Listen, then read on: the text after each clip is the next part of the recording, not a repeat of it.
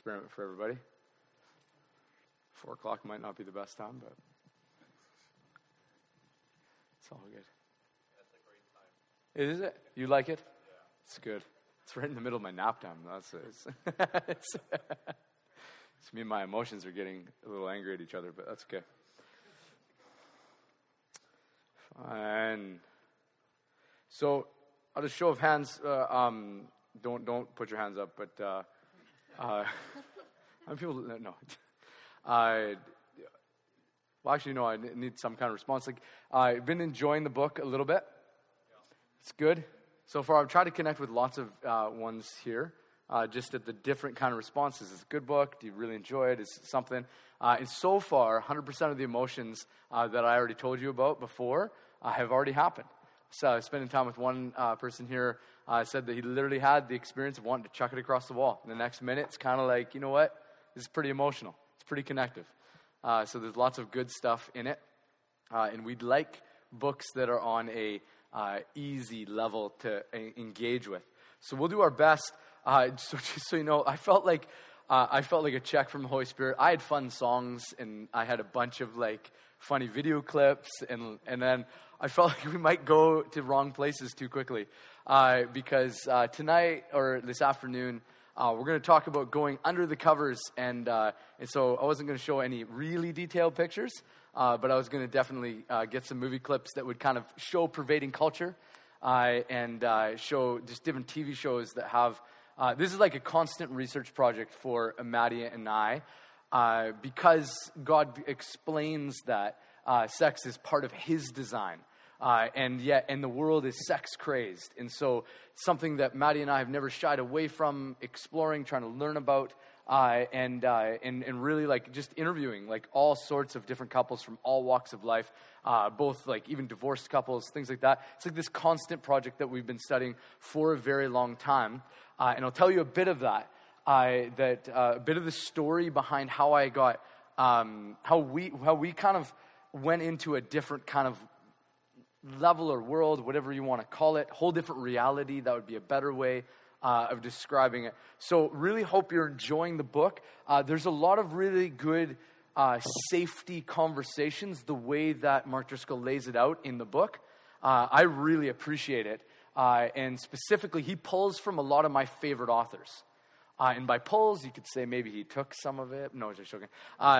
If you know the pervading joke right now. But anyways, but some of my favorite authors find themselves in a book in a condensed way, in word choice language that's very accessible. So after this conversation today, you might want to look at that later. And if you haven't already read it, it's a continual, constant, frank kind of conversation that you need to have at every level. And so the stuff that we're going to talk about today, and the stuff that we want to uncover together, even as a church, and as godly couples are coming together in life and in love, demonstrating the gospel picture.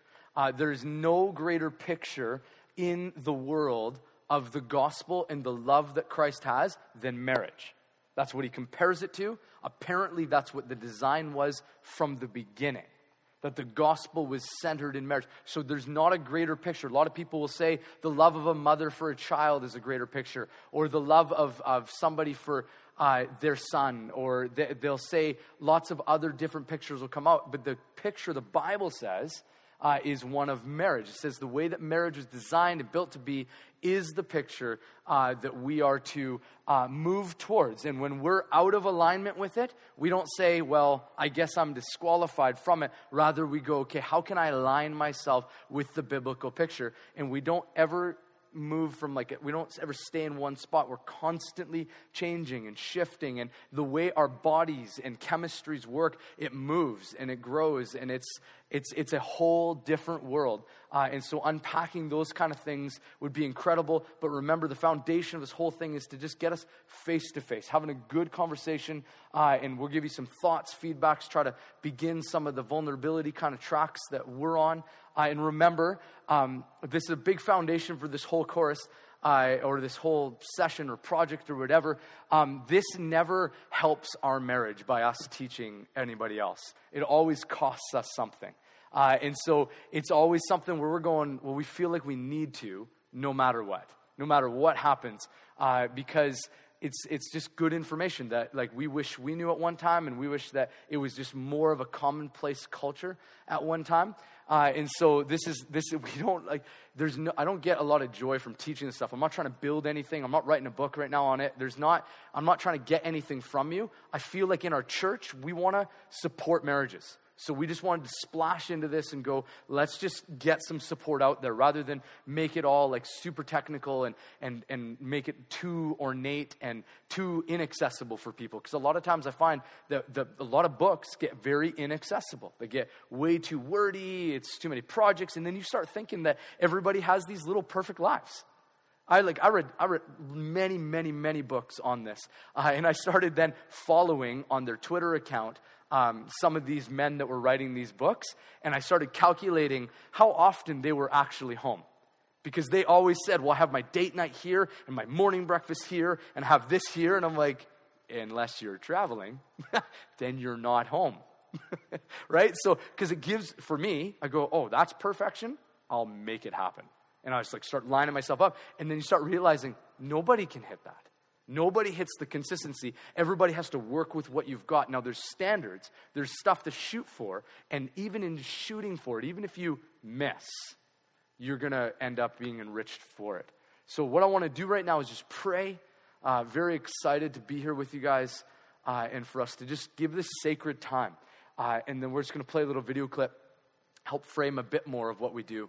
And we'll move from there. So, oh, wonderful Lord Jesus, we thank you for today.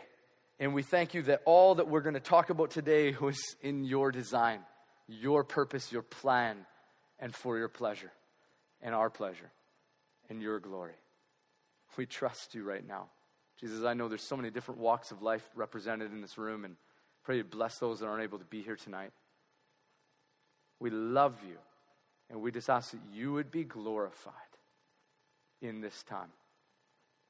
Be glorified in this time. In Jesus' name, amen. Good. Here we go. You can turn your awkward attention this way. Biblical view of sex in marriage is one filled with delight, beauty, and honor. In our world, it's filled with brokenness, pain, and shame. The biblical view is so for sex and sex being something enjoyed in marriage that young men in the Old Testament were given a year off from the army in order for them to enjoy and be happy with their wife. They were even excluded from public service for a year. Proverbs begins to explain what that enjoyment looked like, talking about stuff that would make most people blush. Being filled with delight and being intoxicated with the love of your wife. And so many people go, well, it must not be true of me, or it must not be the way that God intended it for me, or I've messed things up too much to touch His true beauty. But that is not true, because sex has to do with the gospel picture. And the reality is that Christ comes towards us in the midst of our shame, our pain, our blame, our brokenness. He comes towards us at our worst. See, Jesus doesn't love a future version of you. He's not dreaming of, well, if I can just fix this person, they will be incredible for me. Jesus loves us in the midst of our shame, our pain, and our brokenness. And He comes into that space and He begins to redeem and restore us. And much like the physical picture of waves continuing to crash over the shore, so Jesus' love continues to crash over us, continues to wash in, and progressively, as a wave moves from one point to another, and as it continues to crash in, it begins to move closer and closer and closer. And so the love of God continues to move progressively closer to us and washes us by the truth of the gospel, washes us by the truth of the word, so that we can respond rightly to Him. And the picture of sex in marriage is meant to be the same. that it doesn't start out right at the end in fullness. It moves closer and closer with one intentional movement built on another. You see, this whole idea is that we would turn towards each other in a face-to-face relationship, and this turning towards each other is something that needs to become a progressive movement, like a wave, that no matter the brokenness, no matter the shame, that we will turn face to face. All about us turning towards each other and making space for us to see each other as Christ has created us to be, naked without shame.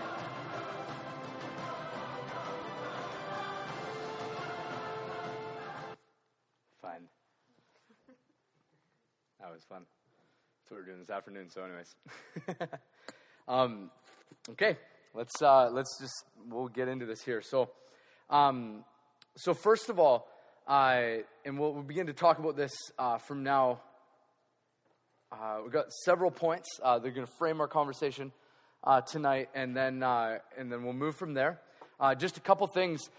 Interestingly enough, so I grew up in a Christian home. I grew up with really godly parents. The kind of legend that my parents had, honestly, with my friends when they started getting older and getting married and having pre-marriage counseling with them, was their favorite topic of conversation was sex. With my parents. So that the idea is not that was their favorite conversation, but rather in the sessions of all the ones they enjoyed the most, it was the conversations about sex and intimacy and all of that kind of thing. So I didn't grow up with a weird idea of sex in that way, but I grew up with maybe a common understanding of it, and I didn't understand it primarily that sex was something that God gave as a tool to build love, not just an expression of love. Here's the problem, is that all movies show it as the culmination.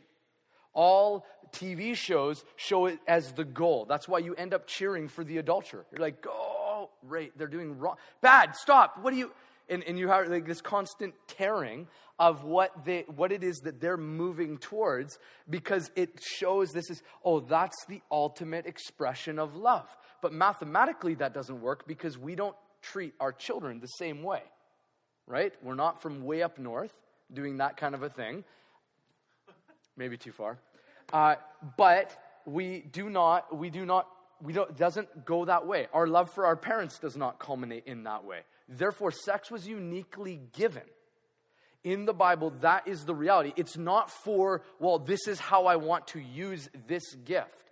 No, sex is for the context of marriage. And so in the beginning of Genesis chapter 1, 2, and 3, in God's created order, He created man and woman to love each other and be compatible with each other, using the same word for the woman as for what is later used of the Holy Spirit. And God's activity with man is the elevation He gives to woman. And there is an incredible interrelatedness that takes place that was not a surprise to God. And so I grew up in a Christian school and in a Christian home, and always the way it was understood for us younger people is that sex was dirty, wrong, and gross, so make sure you save it for the one that you marry. Almost, and we'll just get some awkward language out there, almost as if God created Adam and Eve in the garden naked, but without any physical plumbing to make it work, and all of a sudden God takes a coffee break and the devil sticks on a penis, and then all of a sudden they're doing something they were never supposed to do. That's the way we treat her. It's like, oh, what are they doing? It's not like God created them. It's like, oh, that's good. And then comes back and finds Adam and Eve progressing towards intimacy with each other and having sex. And then God goes, oh, totally didn't see that coming. Right? There's this understanding that it's constantly in this dirty place. And because, here's the thing, I have all this stuff to move from history as to how we got here and all these kind of things. But the idea of the vehicle, the car really robbed us away from, though cars are wonderful, They robbed us away from a right view of dating. Dating used to take place in the home, on the porch, where the dad is cleaning his shotgun. That used to be our understanding of dating. All of a sudden with the car, it's like now dating is in the back seat of a vehicle. And it's hidden. And it's shame-filled. Whereas ancient culture, the wedding night took place in the center of the party. Bridesmaids and groomsmen, their purpose, their sole purpose was to wait hand and foot on the married couple that was consummating their, what the Bible calls and ancient history calls, the wedding week. Where on the night they came together, the dad would take the bed sheet that they had just consummated their marriage on and would hang it up in front of everybody, and then the party would begin. Because if there was no blood on the sheets, then questions would begin to happen. And it might not be a wedding party, it might be a stoning party. And not good old BC Bud. They would take the girl out and they would, whatever. And they would take the girl out and they would stone her to death in that moment. Because that was a part of it, because she had defiled herself and she had not made it public that she had already defiled herself. So sex was this, it wasn't a hidden, it's what you guys do behind the closed doors kind of thing. It was something that everybody knew what was happening and everybody celebrated, and it was what the party revolved around. So the bridesmaid and the groomsmen, or maid of honor rather, that was invented for them to serve the married couple so that they didn't have to get out of bed. The whole time they just be in their tent, getting to know each other, acquainting with each other, celebrating the gift that God has given them. And so the people would bring in food for them. They'd take out their bathroom buckets. They would do all of that kind of stuff. So they would just stay there locked in for an entire week while the party was going on around them. So it was celebrated. And that's God's picture of marriage. It's all the way through. So much so that Song of Solomon, we could do an entire course just on Song of Solomon, which is basically the top hits of Solomon and his bride, the Shulamite bride. And it is an intense encounter of sexually explicit material. So much so that Hebrew boys were not allowed to read it until they were 30. And so we've always joked about it in youth. We've always joked about the idea, if that was true, do you think those boys would grab a candle, get under the covers, and be like, oh, Song of Solomon? Because you'll know this stuff. We won't take the time to read it right now. And if you need more proof on this, there is so much stuff. Commentators are hilarious on it. Like, I could just break it down for you and then show what Hebrew commentaries would say and what the idea of what modern commentaries are like. Oh, yeah. So anyways, they really don't want to touch it, but then they can't get away from the whole pleasure sensation. And there is everything in Song of Solomon. I've had lots of arguments about this with people. I've had people take me out for coffee to go, well, here's what the Hebrew scholarship goes. And I go, how much Hebrew have you had? Here's what my Hebrew scholarship says. This is what the actual word actually says. I've wrestled this through. And I've also had enough humility to go, this isn't something I just inherited. Something I've studied over and over and over, just looking at, what is this really saying? And just so you know, just to kind of set the weird, awkward bar, there is oral sex in Song of Solomon. I'm going to show you where it is. It's in multiple places. And there's lots of Christians in the community that we grew up in that goes, no, the only sex that you can have is vaginal. That's it. And it's like, well, no, there's other ways, and there's a lot of explicit language. Because my first point, we'll put this up here right now. The first point of what sex was created for was for pleasure.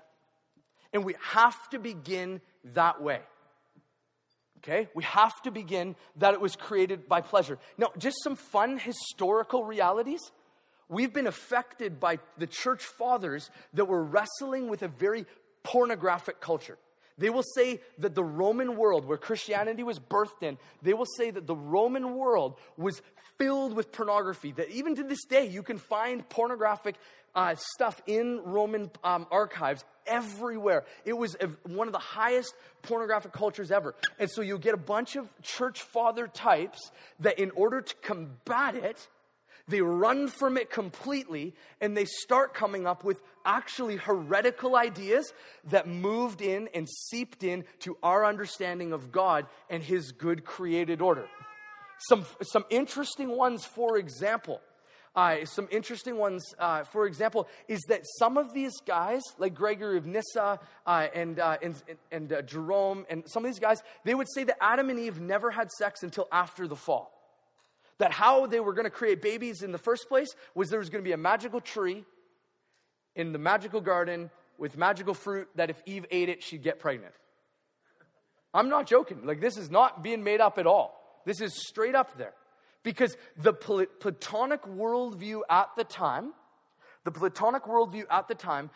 came in and began to, you can hang on to this if you can, began to separate body from soul, body from spirit.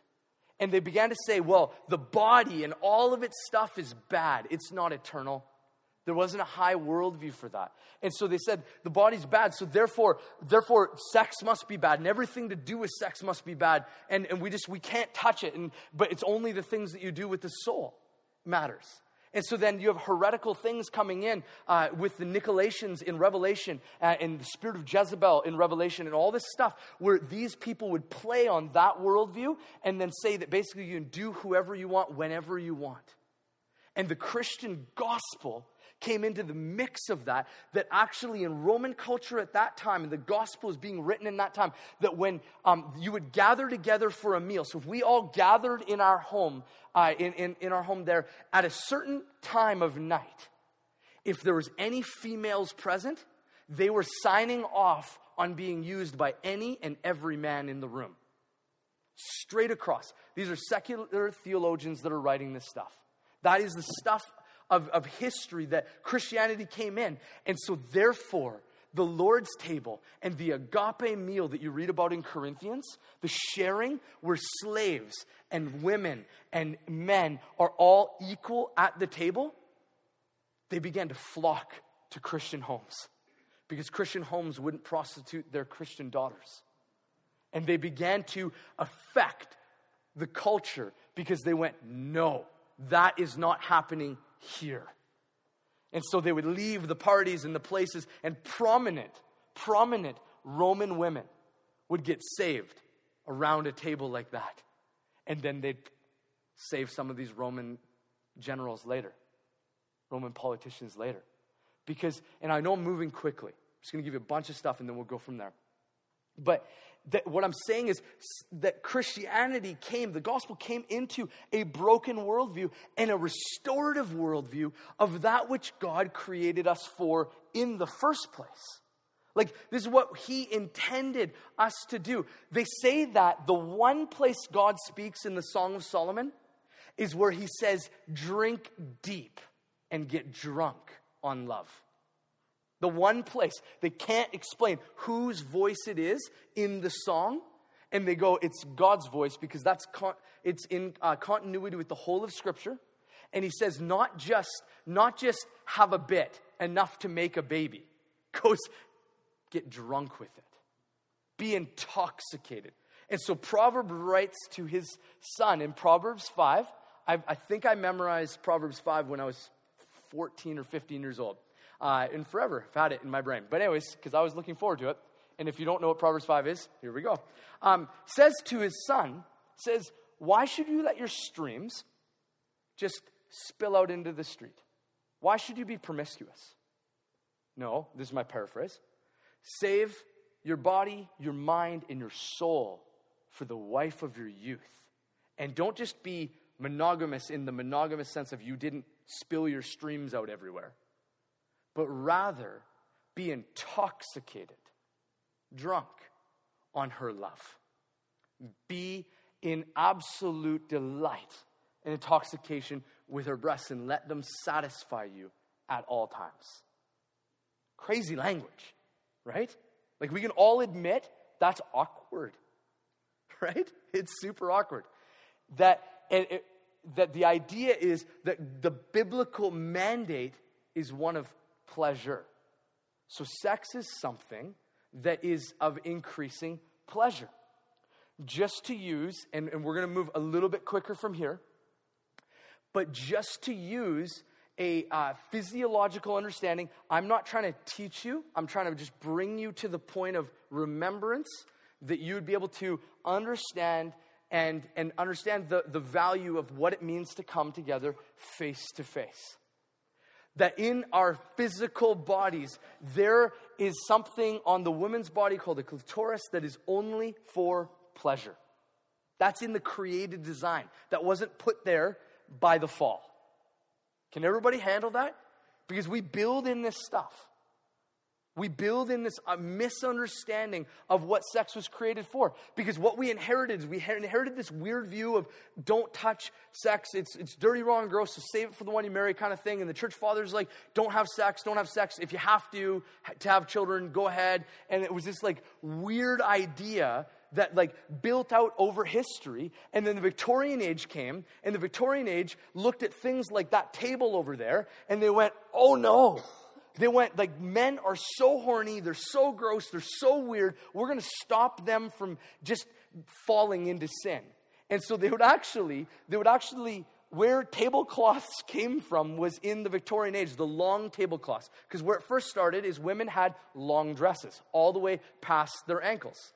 And so it was very at the bottom, so you couldn't even see the ankle. And then somebody came out with the idea. I'm still researching who. I want to know their name. I want to shout their name out for history. But anyways, they said, well, there's pretty ornate table legs, and men are pretty much animals. So therefore, we're going to cover the table legs because they might see a table leg and start lusting after that table leg.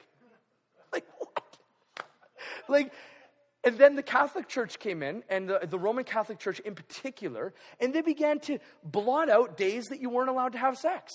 There's like, nope, this day, nope, this is like, we're celebrating this saint on this day, so no, can't have sex on this day, can't have sex on this day, can't have sex on this day. And pretty much by the end of it, almost half the days out of the year are blocked out. And so we inherited this weird world. And that's the world we're coming from. And we're in such a sexually charged culture. We're in a culture that it's in our face all the time. That we often as Christians, we go underground with it. We don't pay attention to what God's plan is. We don't realign ourselves with what his recreation is.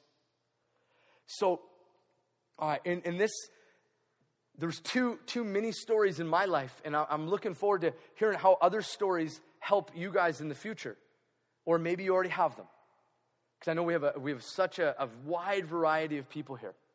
But I have two stories. I think we were married for about 4 years. And I went to that Florida revival. And I went on the trip with my father and Isaac's father, Brendan McCauley.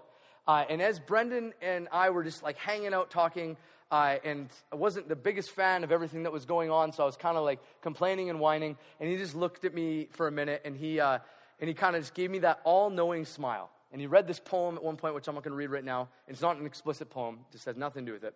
But it just pointed out the fact that I was super hyper-religious. And so in a nutshell, he kind of gave me this knowing look, and he goes, Samuel, there are three things in life that I love. He says, I love the scriptures. He's like, I love good wine, and I love making love to my wife.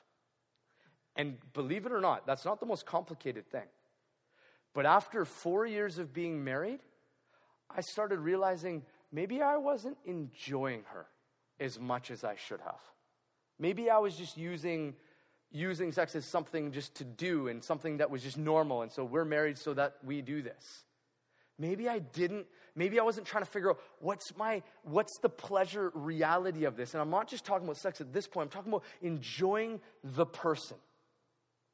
And Maddie will literally say, when I came back from Florida, that's her favorite meal that she's ever had. And it came from one prophetic, offhanded comment. He wasn't intentionally trying to teach me anything. He just told me, he's like, you know what? This is what I enjoy. And I realized that minute, I was like, I will forego pursuing all the finances in the world. I will forgo, and at that point in my life, I was on a bit of a business track where I was working for a business consulting company, and the kind of billable hours we were doing were just crazy numbers. And so that was my world at that time. I was going to pursue that. And Maddie would have been more like a little trophy, kind of like, this is my wife, but I'm going to be traveling, doing all these kind of things. So I had this idea in my heart. But I realized in that moment, it was like that little tweaky switch. I realized in that moment, I cannot go through my entire life without knowing that twinkle in Brendan's eye. It like sabotaged me. It really sabotaged me. All of a sudden, scripture began exploding in my face, going, you missed it, you missed it, you missed it. And I'm going, oh, really? It's that good? Going, really? Because it blows your mind, the idea about it. And so, and at this point, I'm talking about sex and everything else. But literally, my quest has been enjoying my wife. Understanding more and more about her. Understanding what makes her excited and happy, and just what makes her satisfied, what makes her feel safe, like all these kind of things. And so my research then goes, insert Maddie here. This would help me with Maddie. And I have like a tally, like a journal thing. Like I just constantly keeping tabs on her, because I'll forget tons of things. I'll just forget. Like I just go, I don't remember what kind of chocolate she likes. That's my most panic, anyways. Side note. And she loves chocolate, loves having chocolate hidden all around the house. And then I go in a store and I'm like, dang it, I don't know which chocolate she likes again. I'm like, which one is it now? Like it moves. So, and that's just a side note. That's a side note we've preached all through our youth ministry, and everybody that we've ever done, is the fact of being promiscuous and just sleeping with whoever you want all the time makes no sense in the biblical concept, and makes no sense in reality, because you keep resetting. And every girl is 100% different and changes. So therefore, your knowledge is semi-useless. You might have a base knowledge, but it won't actually affect the one that you're married to and connected with. And then also, your wife keeps changing. She is an endless discovery. Endless. It's like, wow, I thought we liked, I guess not anymore. That sounds good. Hallelujah. Right? So, Here's the interesting thing about that, just about the pleasure thing. I just realized I don't understand, like I want to learn to understand how to take delight in my wife. Like I would love it to be said about me by her and by my kids. At the end of my life, boy, he loved us. I want to go after that. It must be possible to be so loved that everything outside of them just goes, man, he didn't make that much money. Like my daughter and I recently had a conversation, and my daughter Alicia is 9, and I know a lot of you are familiar with her, but we just recently had a semi-teenage conversation about how she got mad at me because I'm a daddy that doesn't make enough money for her to have her own horse. And I was like, but I'm the daddy that spends lots of time with you. And she's like, I want both. And like it was a lot, and then oh man, we like went on and on and on, and I've got a lot of funny points about it. But she's like, when like for those of you who are familiar with Alicia, she often gets an air about her, like she's like 100 times older than she is, and she's like, actually, Daddy, she kind of like fixed her glasses. Pretty much, you're a failure. Like what? Pretty much. Like, I won though, just so you know. So we'd ease the tension here. So I want to tell you something. I want to submit something to you. Though every one of you could probably argue this with me, okay? This point, I'll submit it to you. Interestingly enough, on a general whole, it's pretty true. There's something wired about guys, this idea of leveling up, and that's why video games super matter. That's why there's an understanding of these constant, that's why we love sports. That's why we like cars. That's why we like bigger engines. That's why we like there's this constant, and it's deep inside. And you watch like little Patrick's boys running around. It's in them. They're just they are not my little girls. That's just they are completely 100% different. They're moving at a whole different speed than my daughters. And so it's fun to watch them that way, because it always reminds me oh, that's right. That's very interesting. So boys love their stuff, and they love leveling up. And here's the idea that I wish I knew early on, and that we continue to discover, is that sex in marriage is something that you level up. It continues to get better and better and better if you begin to understand how to play. And I don't mean technique. I don't mean toys and videos. I mean understanding the love of your life. how her body moves, how the stuff like all works together. What is a huge turnoff? What is a huge turnoff? What is a better turn on? What is like things like that? It's a leveling up thing. And if young men knew that they could, I believe, if young men knew that it was almost like a video game that way. It's not a game. But it was almost like that. You could level up towards it, that you constantly can get it better and better and better. And it's default true of the Christian life. Because even in a monogamous relationship, it constantly, you grow towards each other. It's the natural default of the heart. That's why statistically, the most recent stats that I read that are the most credible came from Oxford. And it was two sociologists, just really educated, way beyond anything I could ever imagine. They said that the oh, hang on, how did they say this? Still lost my thought. Apologize. What did they say? Never mind, doesn't matter. I'll come back to it. The idea that it's like a leveling up and it's a constant movement towards. They said, there we go, came back. They said that Christians, Bible-loving, church-going, Jesus-loving Christians have best sex across the board. They can't explain it. So that you already have a natural tendency that is more up your alley, if you will. Thank you, Jesus. And part of it, you're funny. Part of it is because we have a story that frames our conversation, right? We have a story, a biblical story that frames our conversation. And that story, that story that we have is the God that isn't afraid of sex, but gives it to us as a gift. And so the first point is that sex is for pleasure. It's something that we can enjoy. And I was thinking recently about this, is why there's a disconnect with young men and with what sex is and the picture of sex, is that you send a boy to his room when you're disciplining a young man, like a little boy, you're disciplining a boy. You send him to his room. For the most part, he's the happiest camper on the planet. That's where all his Lego is. That's where his video games are. That's where all his stuff is. Happy, happy, happy. You send a girl to their room alone, devastating. Now, I know there's all the different, well, that wasn't true of me. Fine. But for the majority, women are disconnected from the social reality, it's a huge emotional issue. Which is why sex is a different gig for women than it is for men that way. But it's how we're wired. But if young men understood that, it's like almost like you can level up. There are greater heights. It gets better and better and better. That's why stats like in year 35, you hit back to the honeymoon stage of your life is a very invitational stat for me to stay married. That's enough of a video game stat for me to go, I want to know. Once I get there, we'll have another conversation. So, not that I'm saying I'm getting divorced or anything like that, but I'm just saying, that's a really exciting gig, right? That's enough for me to say, I'm in, right? And all the stats out there, I just think it's really helpful. It might not be as helpful for you, some of you are way past that, and that's wonderful, but it's a beautiful picture of what God has given, that there are joys and greater joys for you to find. The more that you come together towards each other, it's a beautiful joy. And so the Bible has this robust understanding of what sex was created to be and invites us to enter into it and to redeem it and restore it, because God is the God of restoration.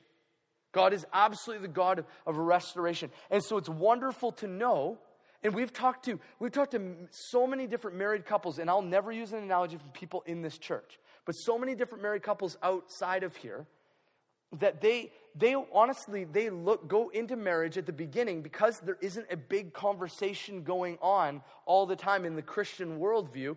They have sex for the first time or the first marital week, and they go on their honeymoon, and they literally go, is this as good as it gets? They literally go, I don't know if I want this anymore. And they begin making intelligent decisions based on poor information. Based on not knowing the facts of what God's invited you into. Because the movie culture and the oversaturated culture builds this thing up in our minds to go, oh, it's just going to be like this, and it's like this, and like this. And we spend so much time in this culture individually participating in sexual acts through pornography and through other things like that, that we have this weird understanding, or fantasy novels, for example, love romances. That we individually, we have this idea that's escalated, and then when we get let down from it, we're just like, oh, wow. Like, I'll give you a different type of example. When I was in high school, I went to Japan, and part of what they did, I was president of the high school, and so one of the gifts they gave me took me to Tokyo Disneyland. And I had been there when I was a kid, and I knew I was going to Tokyo Disneyland. And all of a sudden, so I'm older now going to Tokyo Disneyland, and I'd been to Disneyland as a kid, and I show up to this magical, happy wonderland of Disneyland, and I had it built up to here. I was like, there's these rides I never got to try as a kid because I was too short, and there's all these kind of things that I wanted to do in Disneyland. I'm like, I am so excited to go to Tokyo Disneyland. And I walked in there, and apart from walking through the castle, and I was like, wow, this place is incredible, everything was a letdown. Every single thing was a letdown. I was like, these rides aren't as good, the lineups are too long, and in fact, in Japan, all the Disney characters shrunk. So I was taller than all of them. And in many ways, not because I grew, but in fact, so this world, it was a disappointment. But in many ways, it's like that for sex and marriage. And people, they hear these stories. So here we go, really quickly. So I was sitting in the hot tub with a bunch of, and Isaac was there, and a couple other pastors from the local area were sitting in there. And they all of a sudden just had this conversation, and this was many, many years ago. They had this conversation about marital advice. So the one young pastor was about to get married, and the other pastor in there began giving marital advice. And he was authoritative. And wrong story. Sorry, switch. That was the end result. Hot tub was the end. We were in Denny's restaurant, okay? Denny's restaurant, late night eating. I'm just going to switch it because it matters for the story. But Denny's restaurant, and I wanted late at night, it was after a church conference kind of thing, I wanted late at night a strawberry milkshake because I'm that geeky. And they made fun of me, and I was like, that's all I wanted, late at night, right? Anyways, so I'm like sipping on my strawberry milkshake, and these pastors, and there was one other pastor there too, they're like grilling this guy about the way his expectations should be. They're giving premarital counseling to him, and it's all like okay. And then he said, because this is the type of conversations lots of guys have, is they go, the young pastor that was about to get married, he goes, well, how often should I expect having sex? And then the guy that was kind of like really like giving all this information, the pastor has been married. He'd been married for 3-4 years at the time. He began like saying, he's like, here's what I did. I went around to all my pastor friends that I knew, and he was pretty connected. And he's like, and I asked them, on average, how often they have sex a week. And here's the advice, consensus that came back, which is true to stats across the board. He said that the average, the average time when you're first married, 2 to 3 times a week. And when you are later married, after the first year, 1 to 2 times a week. And then he says to this, he goes, buddy, you'll be lucky if you get it once or twice a week. And at that point, unfortunately, my milkshakes came out of my mouth. And a whole new conversation entered into the picture. And I won't tell you the rest of the conversation, but I want to give you this, that it's not about how many times, it's about the times of connection that you have. And it's not a number. Because often we hear stats and we go, oh, this should be okay. And I wanted part of this to be a kind of a momentary eye-opener moment, if you will. That the possibilities of how often you can have sex. It's not about, I need to keep hammering this out. It's not about the numbers. Everybody has their own physical capabilities. You have your rhythms and your stuff. But what I'm going to show you in the next few minutes is that sex is the greatest tool you will have to build a covenant relationship with your spouse. The greatest tool. It's greater than conversations, though conversations add. It's greater than going on fancy dates, though that adds. It's greater than all these other things. There's beautiful ways to build relational oneness. But sex is God's primary tool for it. And so my baseline philosophy on this is that what the Christian life is to the Lord's table, sex is to marriage. Okay? What the Lord's table is in the moving towards remembering the body and blood of Christ, remembering the covenant, and not just mentally remembering the covenant and entering into that covenant is God's picture of how he demonstrates that to his church. Are there other ways to remember and participate with Jesus? Yes, and we do them all in church. There's singing, there's Bible reading, there's all these things. But the Lord's table primarily is the way that he has for Christians through all time have moved towards him in love and responded to him in a tangible, physical way. Okay? It's the same kind of parallel that way. And so God built sex to be in marriage a tool that is an expression of love and a tool that builds love. Can you imagine if we as Christians in marriage, we treated sex with our spouse kind of like the way lots of people treat the Lord's table across the board nowadays? And we go, well, you just have to remember it. Can you imagine if God said you get to have sex in your wedding week and that was it? Like, it's like, well, now you just have to remember it. Just, you guys sit together and have a nice meal and then go, remember that? Oh, that was awkward, but good. Can you imagine if that was what it was? No. God goes, no. It's a tangible reminder, a constant movement towards each other. And that's why it needs to be constant and consistent with your values. Here's the other crazy thing, okay?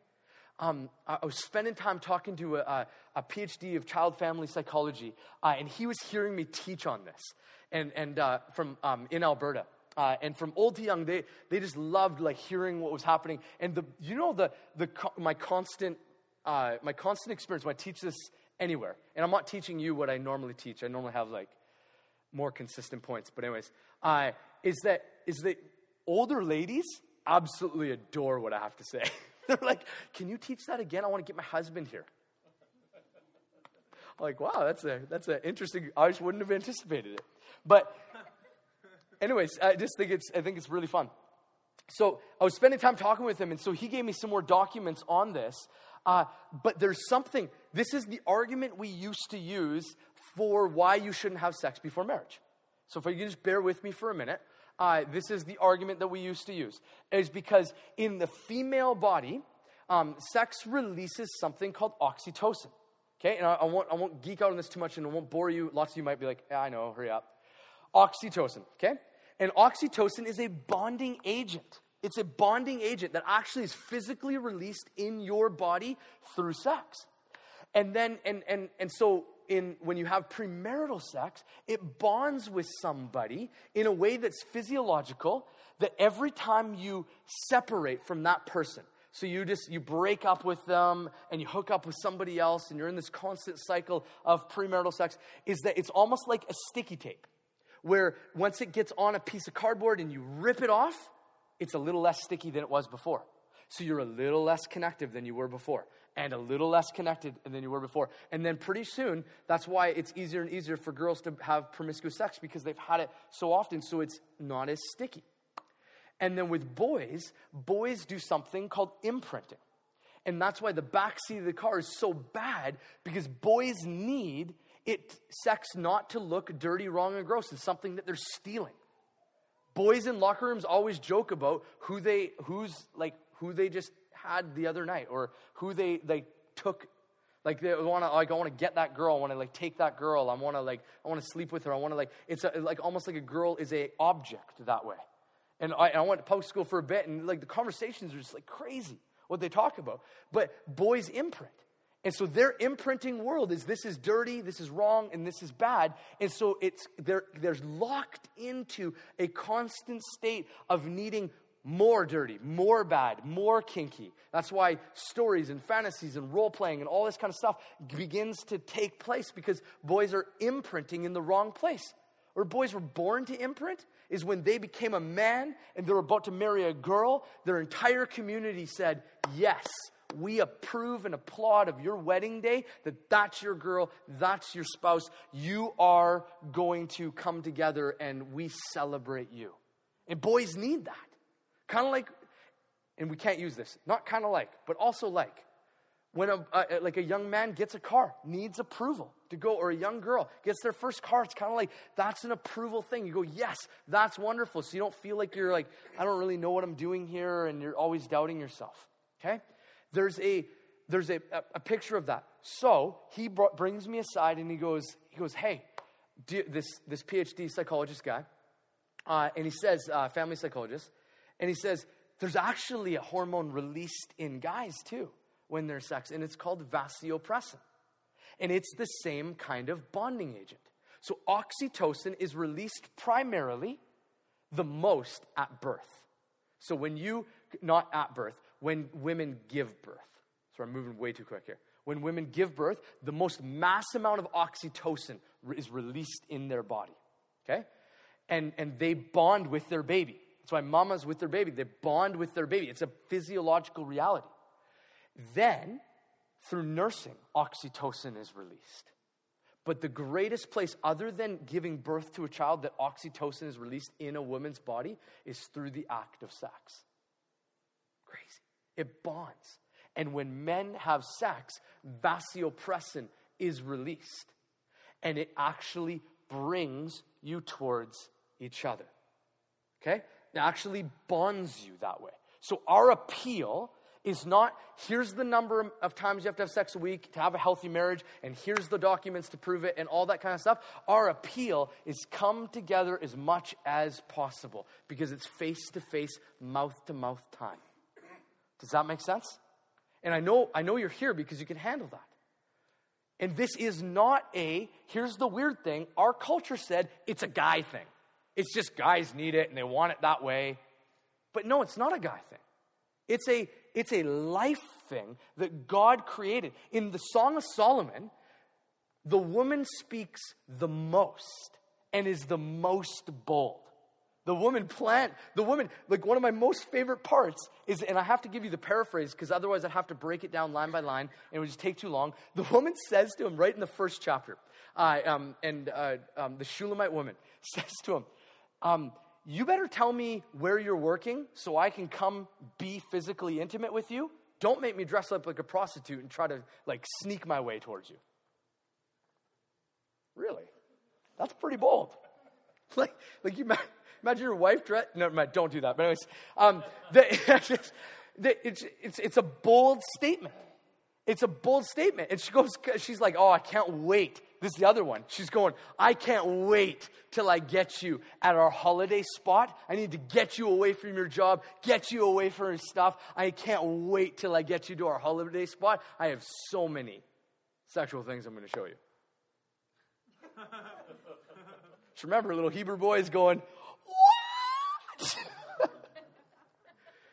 That, it's in there. It's like, I'll show you, and I have tons of other book recommends and stuff you want, but you need to know that. Because I grew up, and I'm not trying to live in a reactionary world. I just grew up in a Christian culture that did not talk this way. It was all what you can't do and what you never should do, and you're evil for even thinking it. It's like, the Bible's like, no. Like, here's why you wait. Because it's legend. It's legend, and it gets better. It's almost like God shouting to our generation going, it's better than you think. It's better than you think. And that's what I'm believing that our church would move towards. A lot of people think like I'd be almost like this is all I like talking about. But I want, this is the easiest connective point to get to come together. And the way that if you want your husband to be faithful and loyal to you, and you want your wife to be faithful and loyal to you, you want to have a consistent, awesome sex life. And you do not want to wait till you're in the mood, because otherwise you're like a bad movie where one person's in the mood and the other's not. And the other person goes over here, and then this person's in the mood and the other person's not. It just never happens. Because it's not about waiting for being in the mood. A lot of people say if you begin to just move towards it, you'll get in the mood. You'll get in the mood. You don't wait for it that way. Now, there are so many things that men need to do and women need to do in order to cultivate that world. But it's not something that we should think, well, I just don't really need to pursue it, and it's good enough right now. It's something that you move towards constantly. You figure out how you can move towards each other better that way. And so somebody once said, sex starts in the kitchen. That was the phrase, right? Sex starts in the kitchen, meaning that when a husband does the dishes and really connects with his wife and serves and plays with the kids and has been doing the right stuff, that turns a woman on, and then it's like, bam, it starts in the kitchen. And I go, boo, hiss. Sex starts the night before. And what I mean by that is you begin to build a sex life with how you go to bed. Okay? With how you go to bed. You build your sex life for the next day with how you guard that time. The bedroom for a lot of people is a place where their biggest fights come. The bedroom for a lot of people is a lonely, lonely place. Where they're going, I have these desires, I have these thoughts, I have these crazy things. I mean, some of the couples that we've met outside of here, you sit them down and you go, so what's the problem here? And they go, well, I just feel like this one never wants to have sex. And like they're like, so if this is the couple and we're talking to the couple, they go, ask the wife, what is it, like what's the problem in your marriage? He never wants to have sex with me. And the husband goes, what? I always want to have sex with you. You never want to have sex with me. And then the wife's like, no, I always want to have sex with you. There's all this hit and miss. And you get in this weird little argument mode because you're not intentionally guarding certain times that you have together. And then you realize after, once it gets spoken out loud and you're like meeting with these couples and they go, like pretty much one of our counseling sessions was, hi, sorry, time out real quick. Do you guys hear each other? We'll talk to you later. Why don't you go deal with that? Because like you both are on the same page. What do we need to do here? This idea, okay? This idea of sex starts in the kitchen versus sex starts in the bedroom it came from the Hebrew understanding of the way day and night is supposed to work. So Sabbath rest, actually, according to the Hebrew world, the nighttime was the beginning of the day. Okay, your evening was the beginning. That's why Genesis says evening and morning. So Sabbath always began in evening, right? It's getting a little hot in here, isn't it? But anyway, so Sabbath. So just track with me just for a few more minutes here. Sabbath was evening to morning, and so the idea of this was that you actually prefigured by going to sleep at night. You prefigured starting your day in Sabbath rest. Crazy. That's the rhythm. And so understanding that and all that kind of study, we wanted to always start our day by coming together.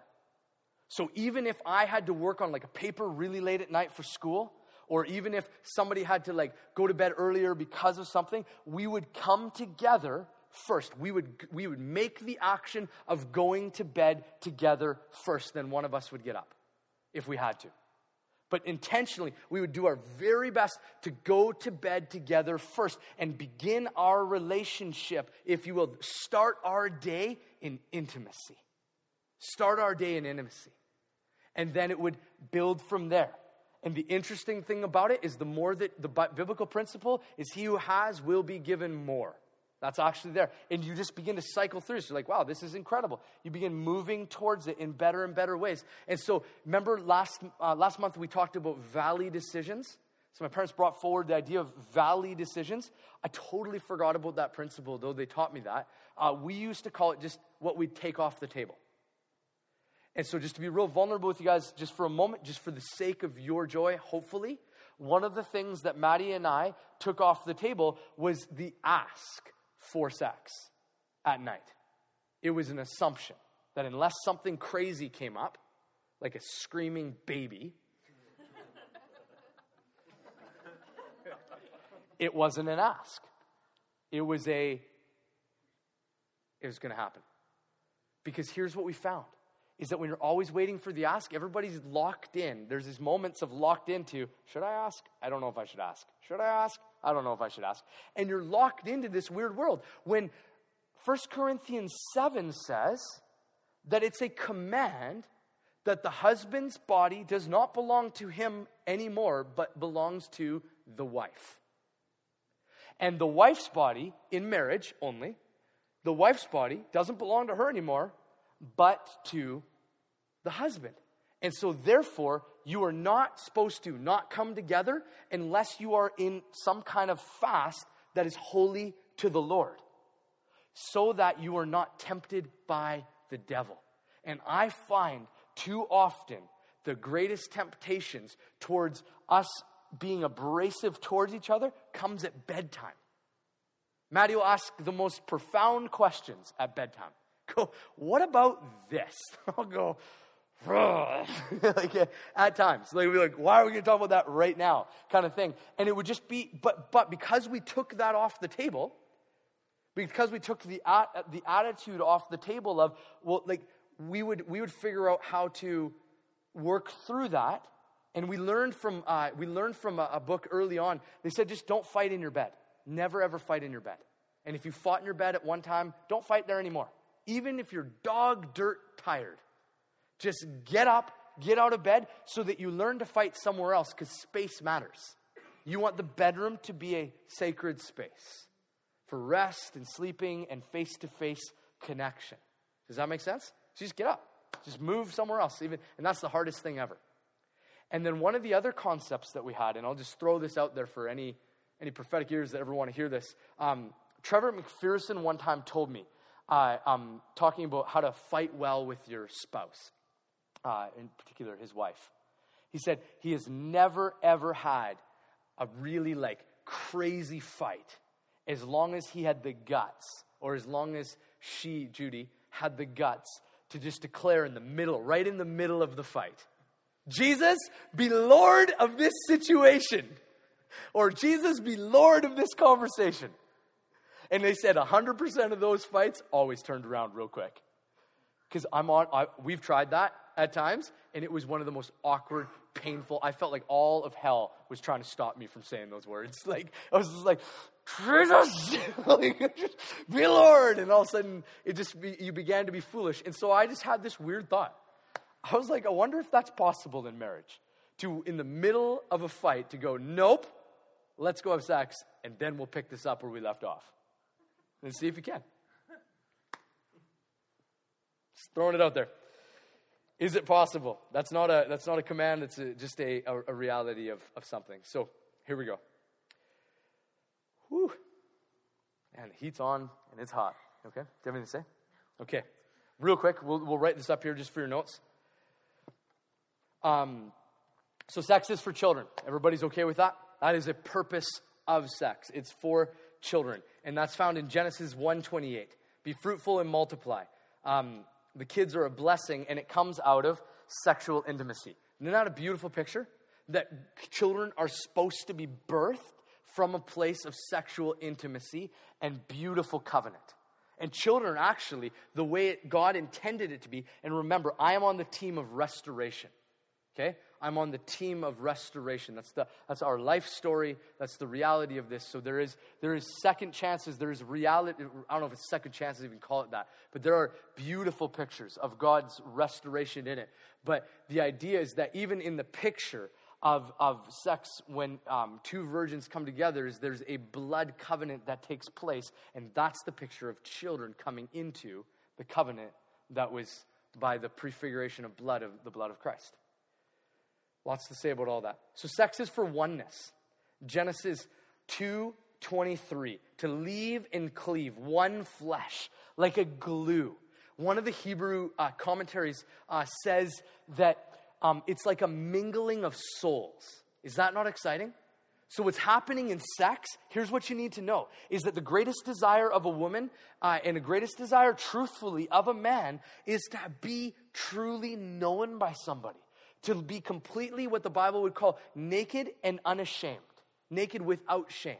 And that vulnerability of intimacy, into me you see. Every flaw, every reality.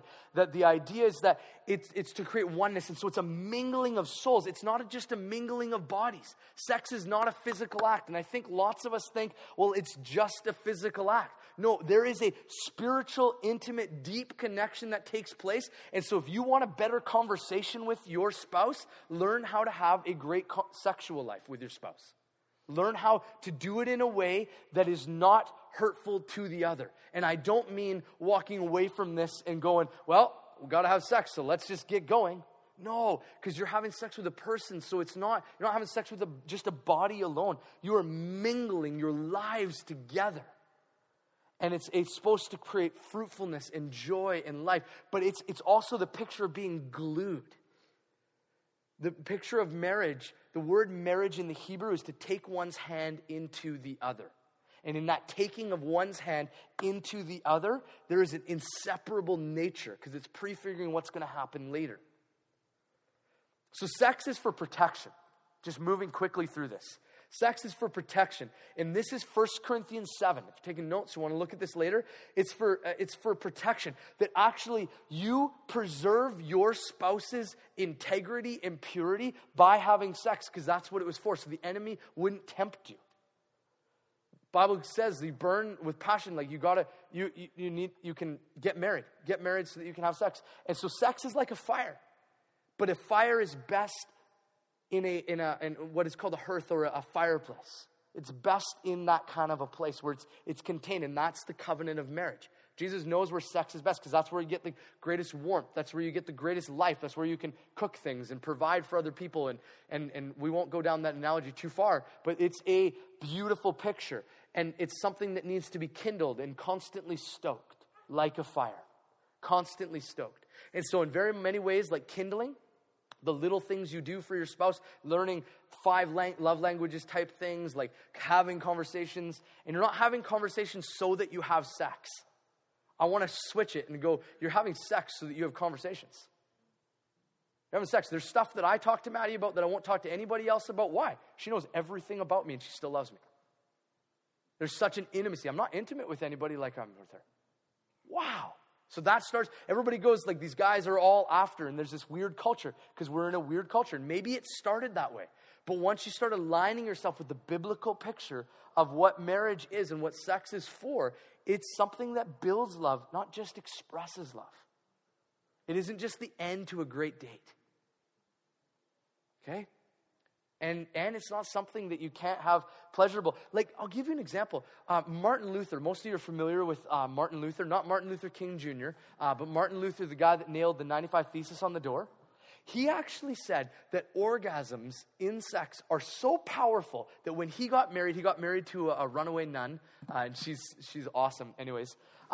She was hilarious. He writes in his journal, and he goes, "I miss your love and I miss your brew." And he writes a letter to her like that. And so, anyways, she brewed home beer. And she was she did like a medicinal garden. And she was just a crazy lady. Just like had like crazy gardens and was just amazing. And they had crazy fights. But anyways, he said that when he had sex, he said that orgasm was so powerful that he believed that the Holy Spirit left the room. That's the kind of stuff that we inherit in church. Like there's no Bible verse about that. In fact, remember, the place that I want to challenge you with is in Song of Solomon's. God goes, while they're making love together, drink deep of this love. Drink deep of this love. Be drunk on this love. Crazy. Love it. So, but it's for protection. And so you open yourself up, hear this, you open yourself up to other temptations. And I'm not just talking about sexual temptations. I'm talking about, I believe if you are not intimate once you're married, you don't have an option to not be intimate anymore. That's why he says if you can be single, be single. because it's a great life, because then you can be fully devoted to the Lord. But the reality is that in marriage, you have to care for the needs of the other. And needs are something that you need, like sex is a part of that need. And it's for protection. So I believe you open yourself up to all sorts of temptations when you're not coming together in intimacy. Because the Bible explicitly says, and that's not a condemnation saying you need to have sex 5 times a day, every day, like all that kind of stuff. It's not a condemnation. It's what does it look like for you and your spouse, husband and wife, to come together that's in a way that you know in your heart you are making that a priority, where you will get face-to-face time. Okay? That's what I'm saying. The whole thing. What does it look like for you? Knowing that you're allowed. Knowing that it's healthy. Knowing that every time you do this, it actually creates new life in you. And God is so good that some of these recent articles that I've read, and that this guy, that psychologist exposed me to, is that in marriage, sex, and sperm in particular, has antidepressants in it. Is that not crazy? Outside of marriage, has depressants in it. Is that not crazy? It switches. That's why they will say girls that are participating in premarital sex have higher suicide rates, higher depression rates, higher everything. Crazy. Right? Is there anything you want to add about that? Crazy. Because sex is the sperm in the Bible is called seed, right? Like a garden. And you're feeding the garden. So new life in your spouse comes into play. And there's life that comes. And so that's a reality that you need to look at as well. This is life-giving stuff. It's not out for your condemnation and here's the other part. Everybody thinks they're supposed to be born good at it. They just think that that's one of the things I should just be naturally, I'm just a champ at it. No, we all learn. We all learn. And that's why you keep going better and better and better. And you don't learn by watching videos or doing your own research. There's a super famous book out there, and I'll just give it a shout out because I threw it across the room, called Sheet Music. And he's super famous, and most married couples, young married couples read it all the time. And he strongly encourages you to get acquainted by yourself with your body before you get married. And I go, way better and biblical to get married and get acquainted with each other's body. Because at the end of the day, you're not wanting to touch yourself. You want the other one to touch you, right? And I'm trying to do this without being too frank or too crass. But I'm just saying, like, I love lots of these aspects in that book, but I asked Maddie, I took it and threw it across the room, and she's like, what just happened? I was like, that's evil. Because that creates isolation, and it's meant to protect your unity. It's not meant for your pleasure apart from your spouse. It's not yours. It's together, ours, right? It's this. It's not out there up for grabs, kind of like, well, feel free to go test drive a new car. Like, it's not out there for your, like, oh, that was wonderful. It's out there for you. You. Okay? So I already talked about it. So sex is the glue. It's that which builds love. Okay, here we go. This is going to be the last point, okay? Last point. We're doing really good for time. Sex, I believe, and I don't think you'll hear this anywhere else. Sex, I believe, is a part of fulfilling the prophetic promises of God on your life. Okay? For your spouse. Here's why. If you have your Bibles, turn to Hebrews chapter 11. So sex is for, you want to put those up? Sex builds love. Just put sex builds love. Oh, I missed one. Sex is for comfort. We're going to go to that in one more thing. Sex is for comfort. This is in 2 Samuel. 2 Samuel 12:24. Sex is for comfort. And the picture of this is David and Bathsheba. So get this. David and Bathsheba. I just love the picture of the gospel in this. David and Bathsheba, they commit adultery together, right? And then, if you're familiar with the story, David commits adultery with Bathsheba, and Bathsheba gets pregnant. And then David organizes and figures out a way to kill her husband so that he can marry her. And as a result of all this stuff, their first child dies. And David does amazing things in there, and it's a beautiful picture of what the way it works in a worshipful sense of how you grieve well, how you go through pain well, all these kind of things. I don't have time to get into it, but what I am saying is this: what's explicit and recorded in the Bible is that after the death of their child, they came together again. They came together again sexually. And out of that comes one of the greatest kings the world has ever known, Solomon. Out of their brokenness comes Solomon. So you need to hold this, because I'm going to move through this fairly quickly, and we'll unpack it other days, other times. But sex actually was a part of their comfort for each other. That God's gift to you when you're going through loss is sex. It's the uniting, the comfort. And it's crazy because you don't even know that you really need it. But then you have sex together in marriage and you go, wow, I needed that. And like it becomes this incredible world of face-to-face. Like all of this is happening out here. Stuff we can't control. But still I'm going to turn towards you in face-to-face covenant relationship in an intimate way. You and no other. You alone. And that picture of moving towards each other is for comfort and actually comforted. And the word comfort is to come alongside of in strength. It was life-giving, strength-giving. And a lot of fears is that when there's deep loss, especially like losing a baby, having miscarriages, or like gross pain, losing a family member, a lot of it, everybody goes, I just need time away from each other. And I want to shout from the rooftops, no, that's the time you need to come together the most.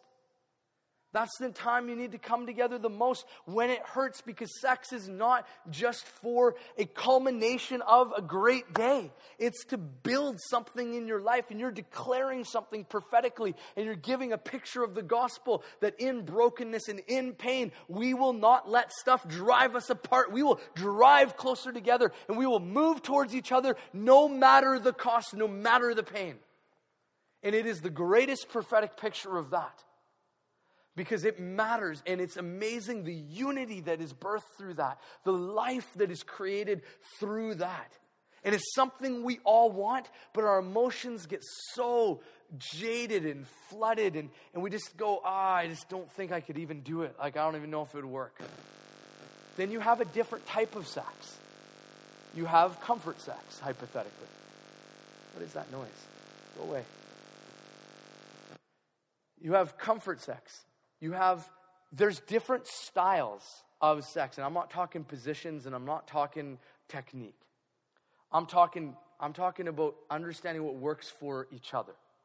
And there's different purposes of it. It isn't just the end of a date. Well, it's been long enough, we better do this. Or we're going away now finally. We'll do that. Okay?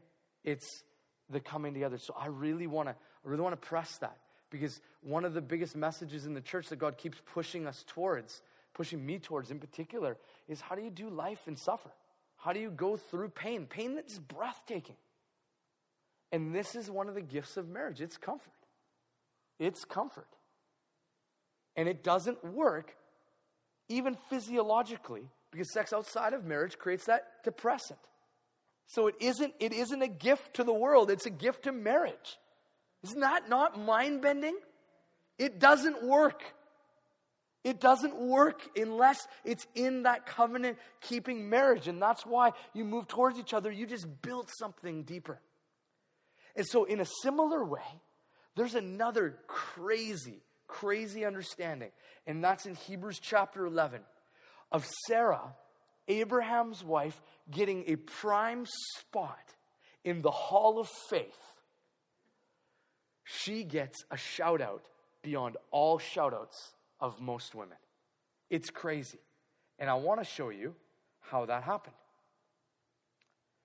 Quickly here.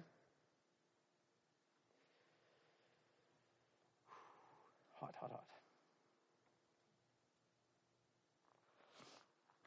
Hebrews 12. One second.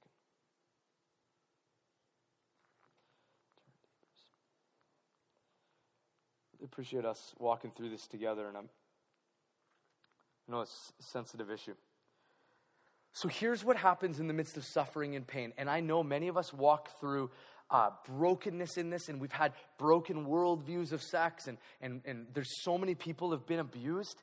More and more, the stats just get higher and higher, and that taints our view of sex. But remember, God is the God of restoration. We don't interact with each other based on the way things are. We look to the way God designed things to be, and the way He's going to recreate things to ultimately be. And so remember, sex is for this life. It's for this world that God's given us. And it's a part of what He has given us. So Sarah, I just love this. Okay. By faith, verse 8. Hebrews 11, verse 8. By faith, Abraham obeyed when he was called to go out to a place that he was to receive as an inheritance. And he went out not knowing where he was going. By faith, he went to live in the land of promise as a foreign land, living in tents with Isaac and Jacob, heirs with him of the same promise. For he was looking forward to the city that had its foundations, whose designer and builder is God. By faith, Sarah herself received power to conceive even when she was past the age, since she considered him faithful who had promised. Therefore, from one man, and him as good as dead, were born descendants as many as the stars of the heaven, and as many as numerous as the grains of the sand by the seashore. And so really quickly, this has been a very influential understanding. Out of this text, Maddie and I have begun to unlock things on what does submission look like in marriage? What does godly submission look like? And I believe submission looks like entrusting. It looks like entrusting yourself not to, get out of here. Not to, one second, I want to get my scripture.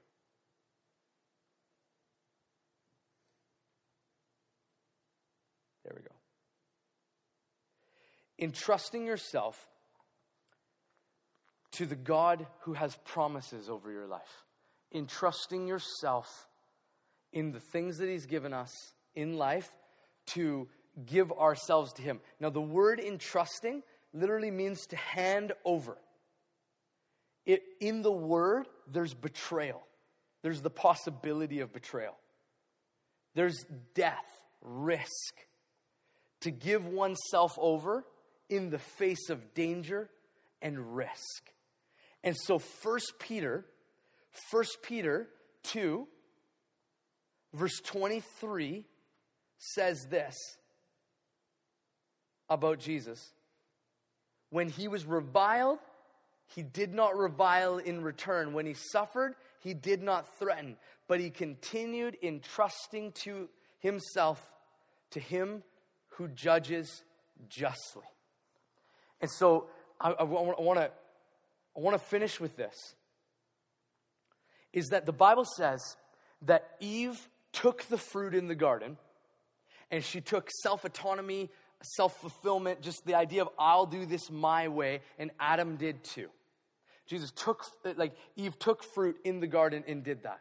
And then Jesus comes through in the Gospels, comes in the incarnation, and He shows Himself as one who is entrusting Himself to the Father. In fact, Jesus says that His food was to do God's will. Just track with me for a minute, okay? His food was to do God's will. John 4:34. And so Jesus takes in this form of entrusting Himself to the promises of God, to Him who judges justly. And He takes on a new form of eating. And in fact, His food was to do the will of God in submission, in obedience. Okay? And so there was an understanding of that. And then He moves in and He gives us the new food, the new fruit. And that's the fruit of His body.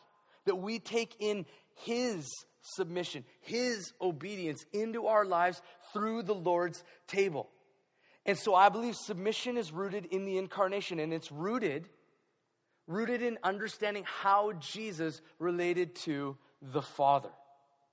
It's not abject, just do what you're told. It's not this idea that is so taught out there that the husband has 51% of the vote and the wife has 49. It's not. It's literally entrusting. It's movement towards the one who judges justly. And therefore, the Bible says to the early church, talking about this lady named Sarah, that those who want to be like her and be her children need to entrust themselves to God and can win their husband over without a word through their actions. God's given them that kind of power, that they don't need to berate them and tell them what to do and correct them and call them down and say, you idiot, why aren't you going to fix this? But rather, there's this entrusting to God. And here's what this looks like. Sarah, going back to Hebrews 11, Sarah is accredited to fulfilling the greatest promise of the Hebrew culture. The word and the terminology and how it's laid out in Hebrews 11, what we just read, outlines something that would have been audacious in a Hebrew culture. That Sarah was the tool and the means, rather, to fulfill the greatest promise that God had to give of the time that prefigured the promise of Christ. Is that not cool? But here's where the rubber meets the road. She fulfilled that promise by having sex with her husband again. You can't escape it. She fulfilled the promise of God. Now get this, she was 90 years old. Abraham was as good as dead, 100 years old. Things would not work the way that they are supposed to work when we are younger.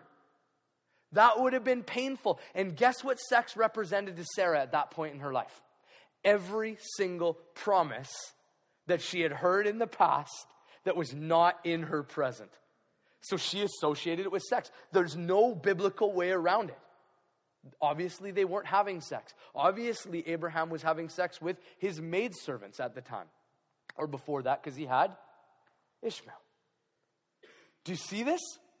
So in the Bible, and we're literally done with this, but in the Bible, the fulfillment of the promise in the midst of pain, in the midst of brokenness, in the midst of unfulfilled desires, God sandwiches in there and he goes, here's how she made a declaration to this generation. She made it by actually coming towards her husband again and going, okay, I'm going to believe again. Yes, these are your promises. I'm going to do that which is painful and awkward and trust myself. But God says it's because she had the ability in here, the burden of hope, to receive the seed of her husband, the promise. And I believe through this text you could show that what the Hebrew writers is saying is she didn't disqualify her husband. She didn't look at him as a failure towards her. She came towards and said, I'm going to believe and entrust myself again to the promise that God gave. Because I believe that after Abraham hosted what we understand to be a prefigure of Christ before he went to Sodom and Gomorrah, they would have heard, no, you have Ishmael, but there will be another. And so they would have had to go again and believe the promise. And so Abraham probably would have said, well, we got to have sex again because that's the way you make a baby.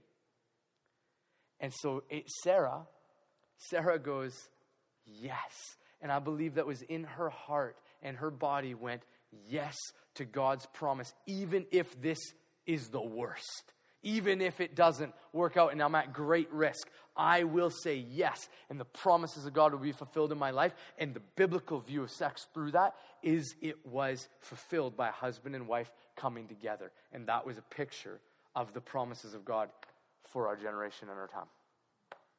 Do you have anything to say? Okay. Oh, amen. Okay. I will, hence we didn't have tables, so this was going to be not a conversing time.